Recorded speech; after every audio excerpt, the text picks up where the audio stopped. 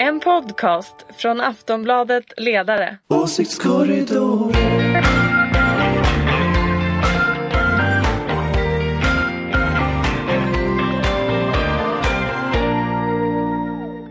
Till Åsiktskorridoren.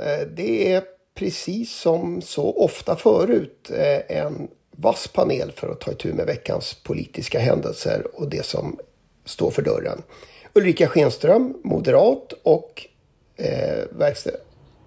VD för Ja, du brukar glömma bort Ingvar, det är därför jag säger det. Okej, ja, men du får säga det idag då. Tankesmedla, den liberala tankesmedjan Fores. Och gröna, det glömmer du också alltid bort, men fint. Nästa vecka sitter det Anders Lindberg, Aftonbladets ledarredaktion. Ja, det är jag. Och Jonna Sima, också Aftonbladets ledarredaktion. Ja, rätt. Ja. Själv heter jag Ingvar Persson, är i den här rollen strängt neutral och mycket ojävig. Till vardags finns jag också på Aftonbladets ledarredaktion. Vi har som sagt massor att prata om precis som vanligt, så vi sätter väl igång direkt. Det har ju varit en intensiv vecka, men också en vecka där pandemin har tagit ny fart. I torsdags lät det nästan som i våras när Stefan Löfven kallade till pressträff för att uppmana oss att tvätta händerna och hålla avstånd. Och det blir inga lättnader när det gäller möten. Och det där har ju skapat reaktioner. Jonas Gardell blev till exempel besviken, för att säga det lite. Hur är det? Håller regeringen och politikerna på att tappa greppet om svenska folket? Har strategin liksom förlorat auktoritet? Nej, jag tror fortfarande inte det. Men däremot så om smittan går upp, dödligheten verkar inte gå upp. Men jag tror att man vet om några veckor för att se ifall det är en andra våg som är på G eller inte. Nej, jag vet inte. Alltså, jag tycker man får känslan när man lyssnar på Löfven och kompani att det är ett nytt tonläge. De här Stockholms personerna som från Region Stockholm, de var ju ganska alarmistiska förra gången också. De är ju alarmistiska igen. Och det är ju ett tecken på att det börjar hända någonting i Stockholm i alla fall. Det verkar så. Och gör det så kanske det händer i övriga landet sen. Så risken är väl ganska stor att vi kommer in i en ny period nu av att det faktiskt inte funkar så bra. Även om, som sagt, som Ulrika sa, dödligheten har inte gått upp. Men det är klart att det risken smittan. Är väl... Jag hörde att det kanske kommer in på äldreboendena nu till exempel. Då sticker det iväg. Det är svårt att tro att det inte skulle göra det med tiden. Jonna? Ja, men det är väl bara också att gå till sig själv och kanske titta runt omkring sig. Jag bor ju och lever i Stockholm och att det har verkligen känts som att folk har slappnat av mer. Man ser fler personer i kollektivtrafiken, på restauranger och överhuvudtaget tror jag att man trodde att smittspridningen åtminstone i Stockholm hade klingat av rätt ordentligt. Men sen så tog det ju ny fart och jag tror att det som händer också runt omkring oss i grannländerna och i Frankrike, Nederländerna, Storbritannien, liksom, där de ser verkligen en andra våg rulla fram, har gjort att vi måste liksom påminna svenskarna igen om att inte slappna av för mycket.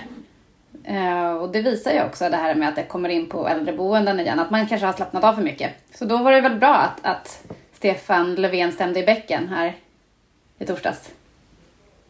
Men kommer det att fungera då? Vi har ju hört det här förut. Alltså presskonferenser med Stefan Löfven där han just uppmanar oss att tvätta händerna har ju blivit lite av en återkommande tema. Jag tycker det är svårt att veta om det funkar eller inte.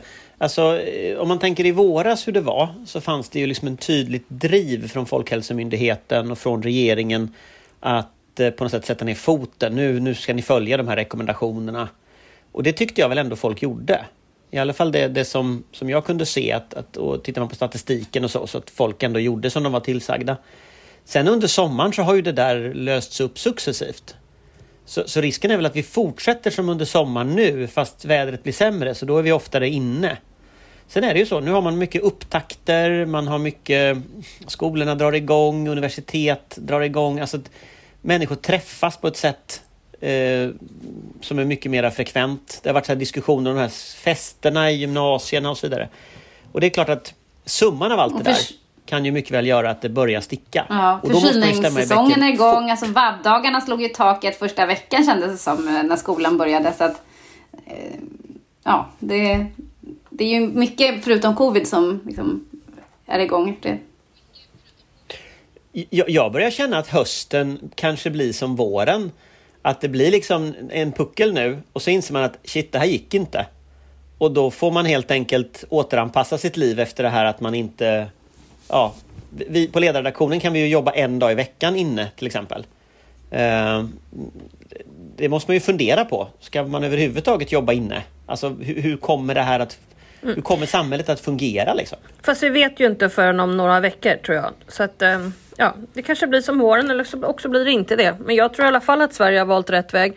Är det någon som har sett den här nyheten om att Anders Tegnell har pratat med Boris Johnson?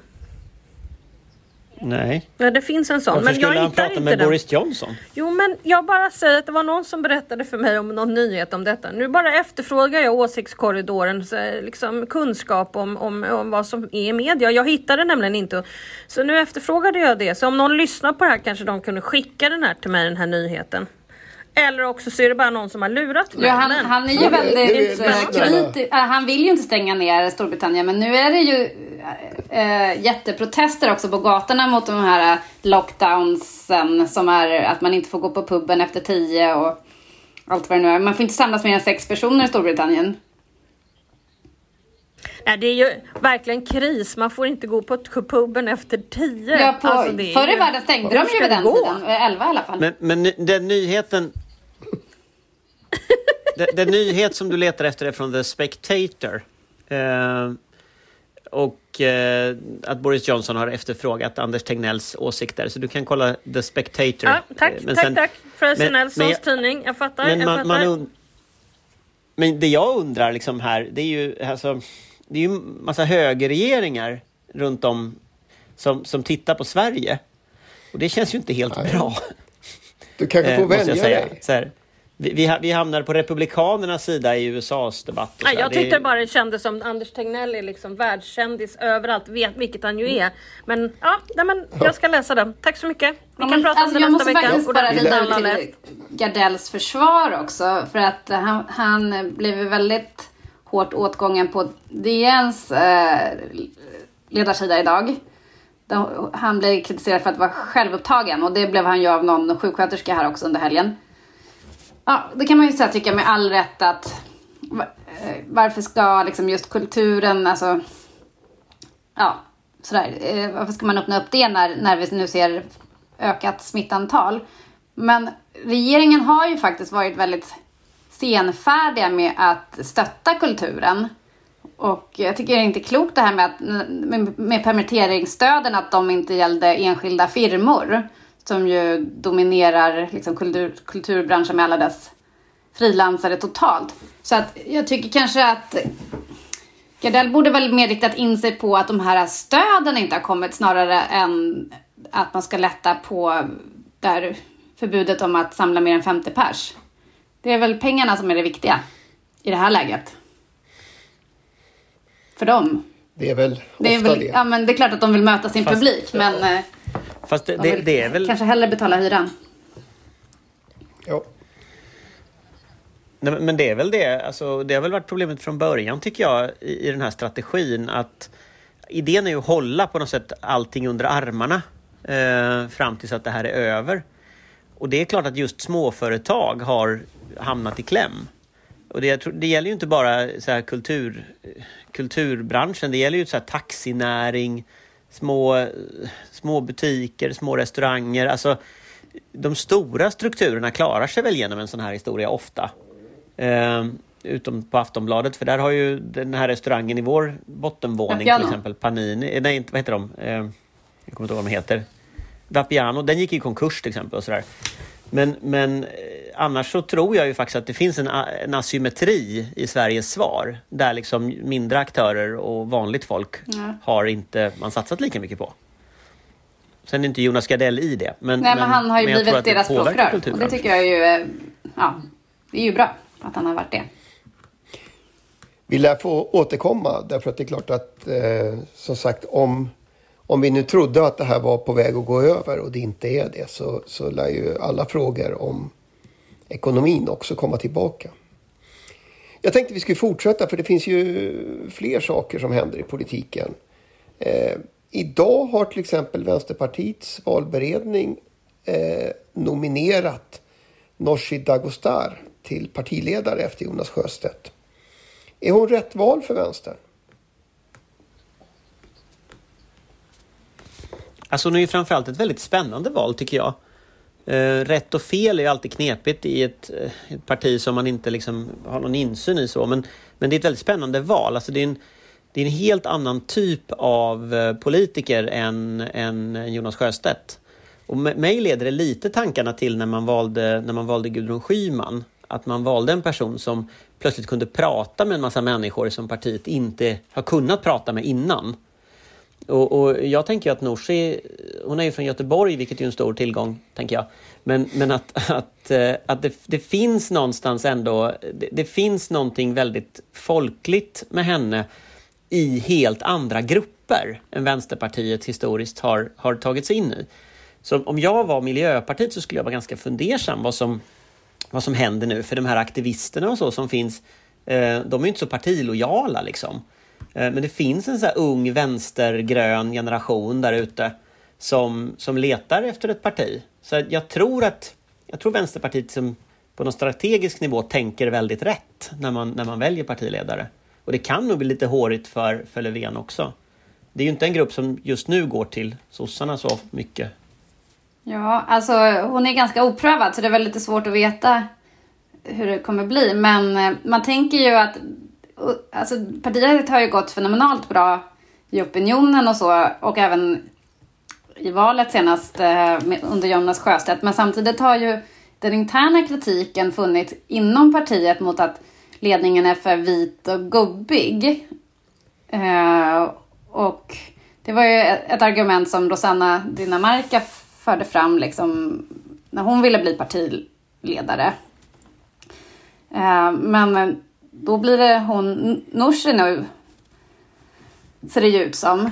Och hon är visserligen så här, ja, men som Anders säger, lite så här aktivistisk bakgrund. Men hon har ju inte riktigt samma rykte om sig som Rosanna Dinamarca, som kanske var mer polariserande. Så.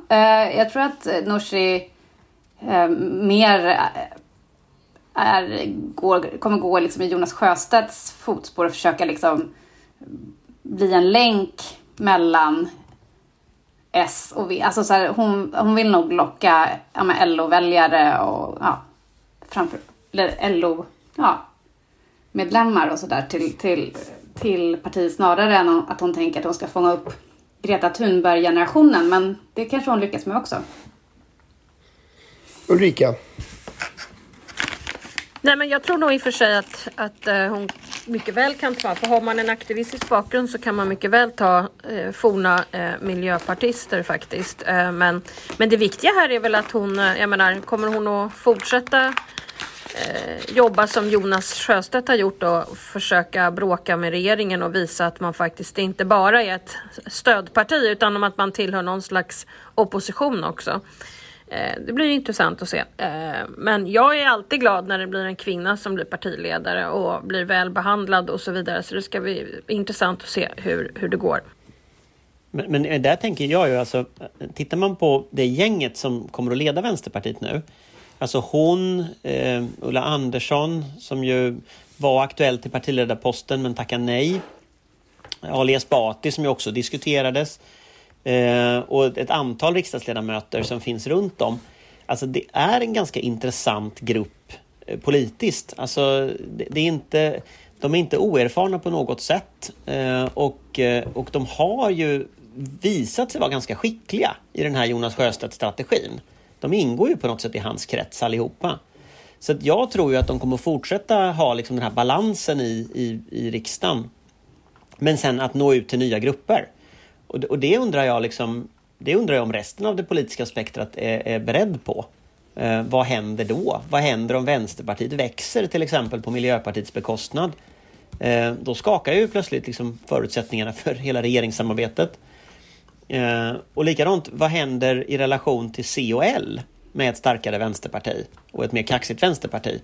För de har ju liksom, ska de då gå tillbaka till att stödja Ulf Kristersson som vill regera med stöd av SD? Det kan de inte riktigt. De sitter lite fastlåsta där i mitten. Så att det kan nog rita om ganska mycket av politiska kartan och kanske till och med flytta den åt vänster. Men vi får se. Det kan väl vara läge att gå rakt på. Vi har nämligen 2 frågor som skulle kunna bli riktigt stora problem för regeringen som jag tänkte vi skulle försöka fundera över. En av dem är ju precis Vänsterpartiet inblandad i. Efter budgeten i förra veckan så föreslog ju Vänstern en uppgörelse med moderater och kristdemokrater om att stoppa sänkningen av arbetsgivaravgiften för unga. Det där, och då är ju den första frågan, kommer det där att hända? Sverigedemokraterna har ju redan hoppat på. Ja, men...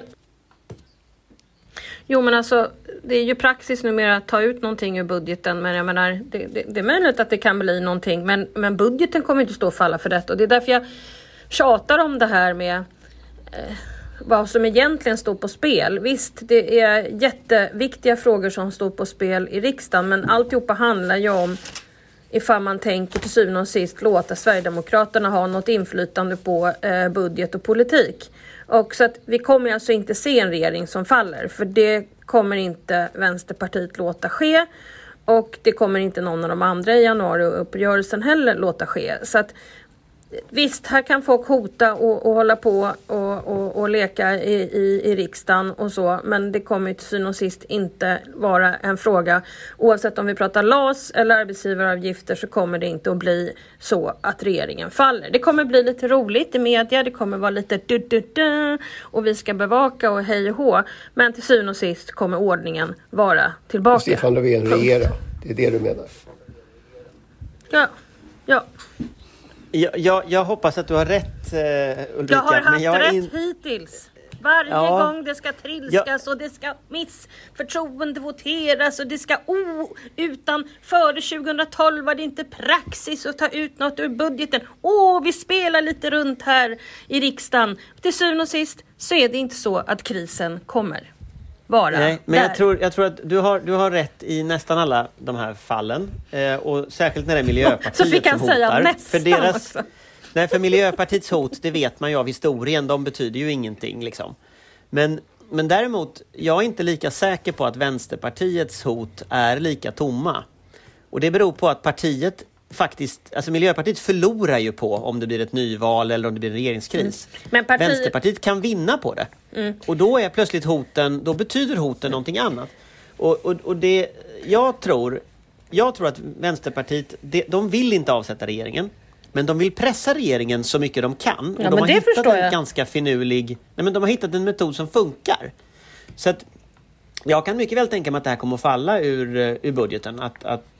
Men regeringen kommer fortfarande inte falla. Det är ju det som är den stora grejen som media försöker göra upp hela tiden. Löfven kan falla på torsdag. Och så bara, nej, det kommer han inte att göra.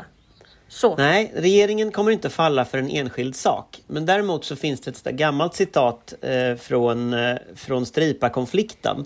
När den socialdemokratiska statsministern sa att det är bättre att regeringen faller än att regeringsmakten förfaller.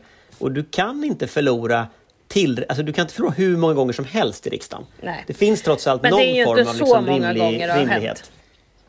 Nej, men och det är där jag menar att jag tror inte att regeringen faller av det här heller.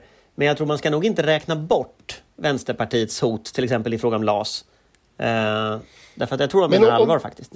Jo, man kan mena allvar, men när man tar frågan i ett liksom mer internationellt perspektiv på liksom demokratiskt liberala värden som ändå har byggts upp i världen sedan andra världskriget, så blir det ju ändå så att hela frågan blir så här, du vet, it's not gonna happen. Inte nu i alla fall.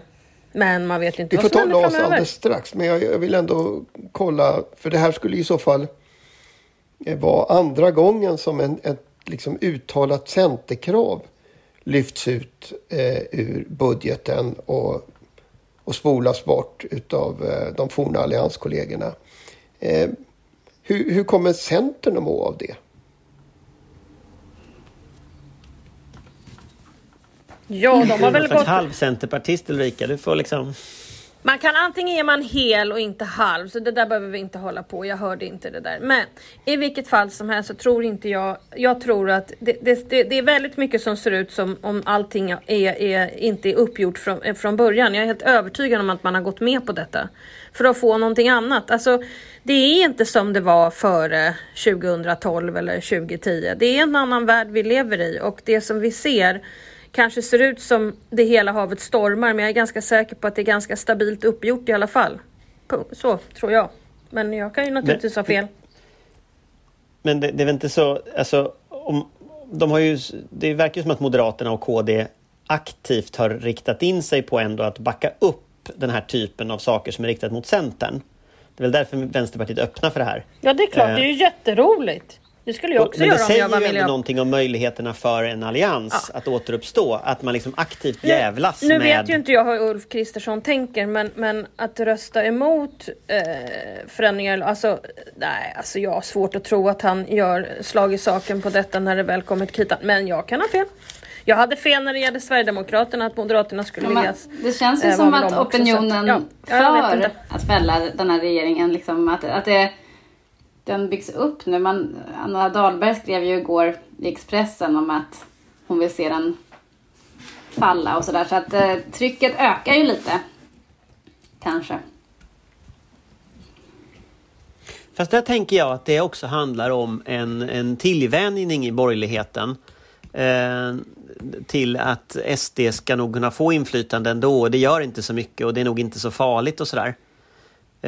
Och jag tänker att den där tillvänjningen hade vi ju väntat oss. Den har ju pågått sedan 2010. Att borgerliga opinionsbildare har drivit liksom tesen om att det är nog inte så farligt om Sverigedemokraterna får lite inflytande. Och nu ser vi ju en sån push igen. Men om man funderar på vad det faktiskt innebär. Om man tittar på vilken politik som SD faktiskt har eller vilka företrädare de har. I kommunerna har det ju visat sig lite skakigt med jämna mellanrum. Då kanske man kan komma ihåg igen vad det här faktiskt betyder. Och då tror jag den här viljan hos många borgare att ändå fälla regeringen ändå kanske minska lite grann. När det gäller mittenpartierna i alla fall. Men sen tror jag menar 2000...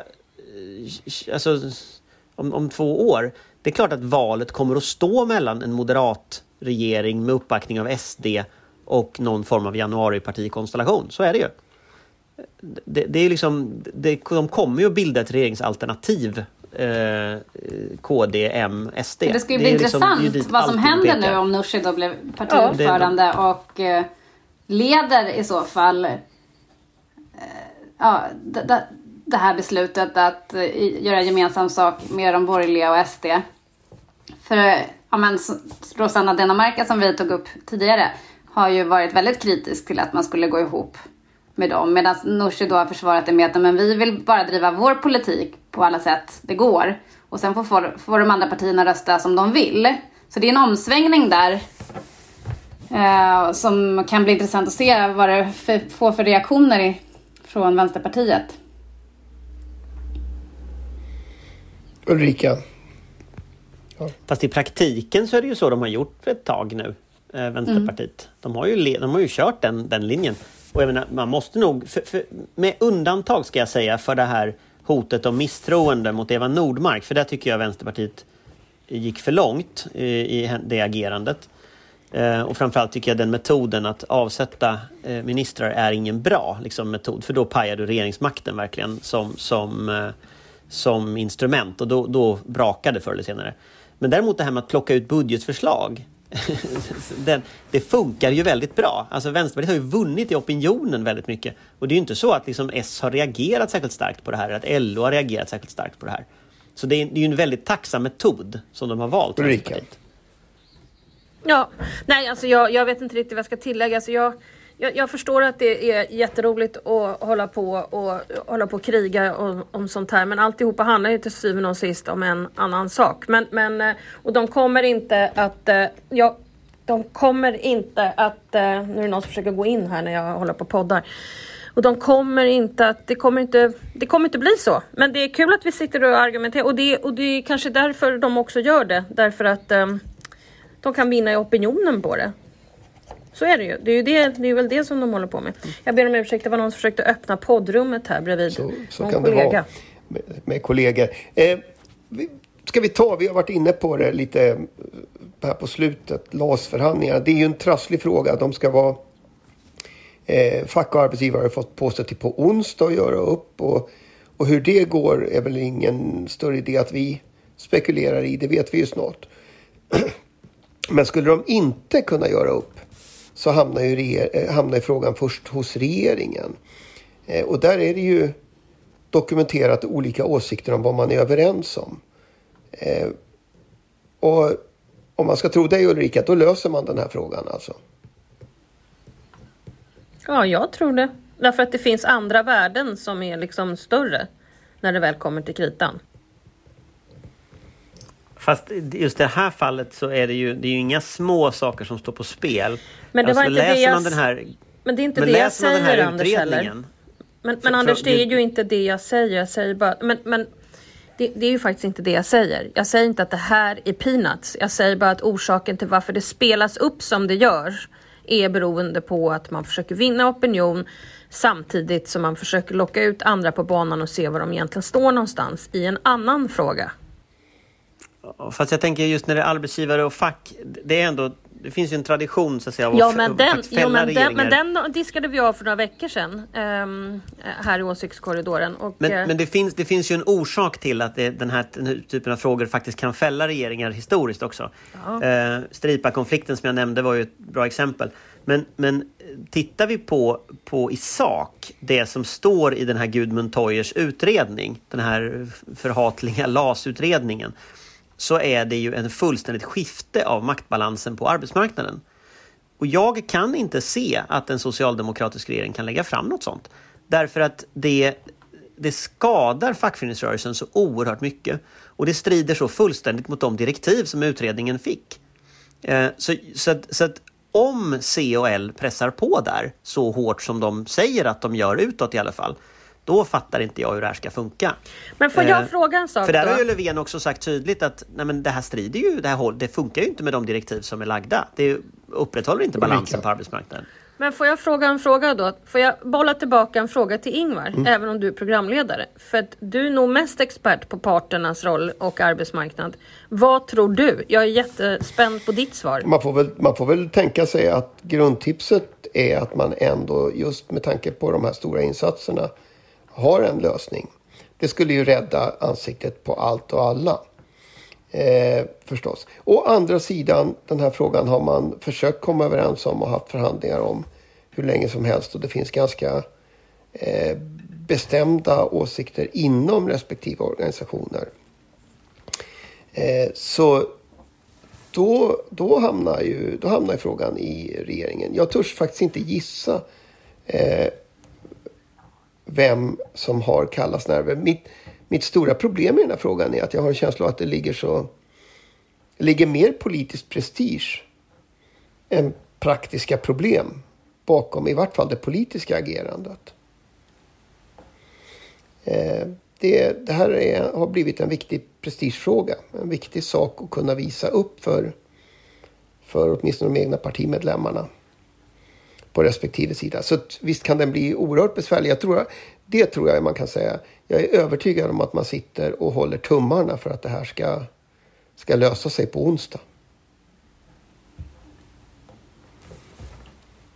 Men jag menar, det här är en sån fråga, det tror jag man ska vara helt klar över, där det mycket väl kan bli så att regeringen får tacka för sig om det är så att det här går hela vägen till riksdagen.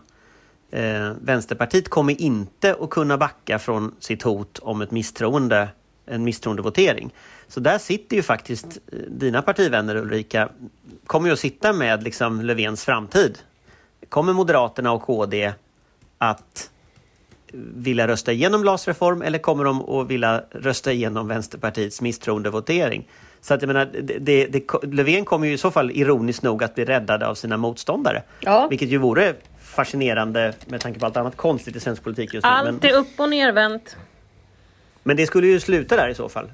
Ja. Att Moderaternas partiledning skulle få sitta och reda ut och ska regeringen få sitta kvar eller inte. Ja, så är det. När vi träffas nästa gång om en vecka, då vet vi i vart fall om det här överhuvudtaget är en politisk fråga. Eller om det finns en uppgörelse mellan fack och arbetsgivare. Vi vet en massa andra saker också. Så jag tvivlar inte ett ögonblick på att det kommer finnas massor med saker att prata om. Våran halvtimme har gått. Så jag tänkte jag skulle säga tack till Ulrica. Ja, tack. Till Anders. Tack. Och till Jonna förstås. Tack. Och allra mest till er som lyssnar på Åsiktskorridoren. Som sagt, om en vecka är vi tillbaka. En podcast från Aftonbladet Ledare. Åsiktskorridoren.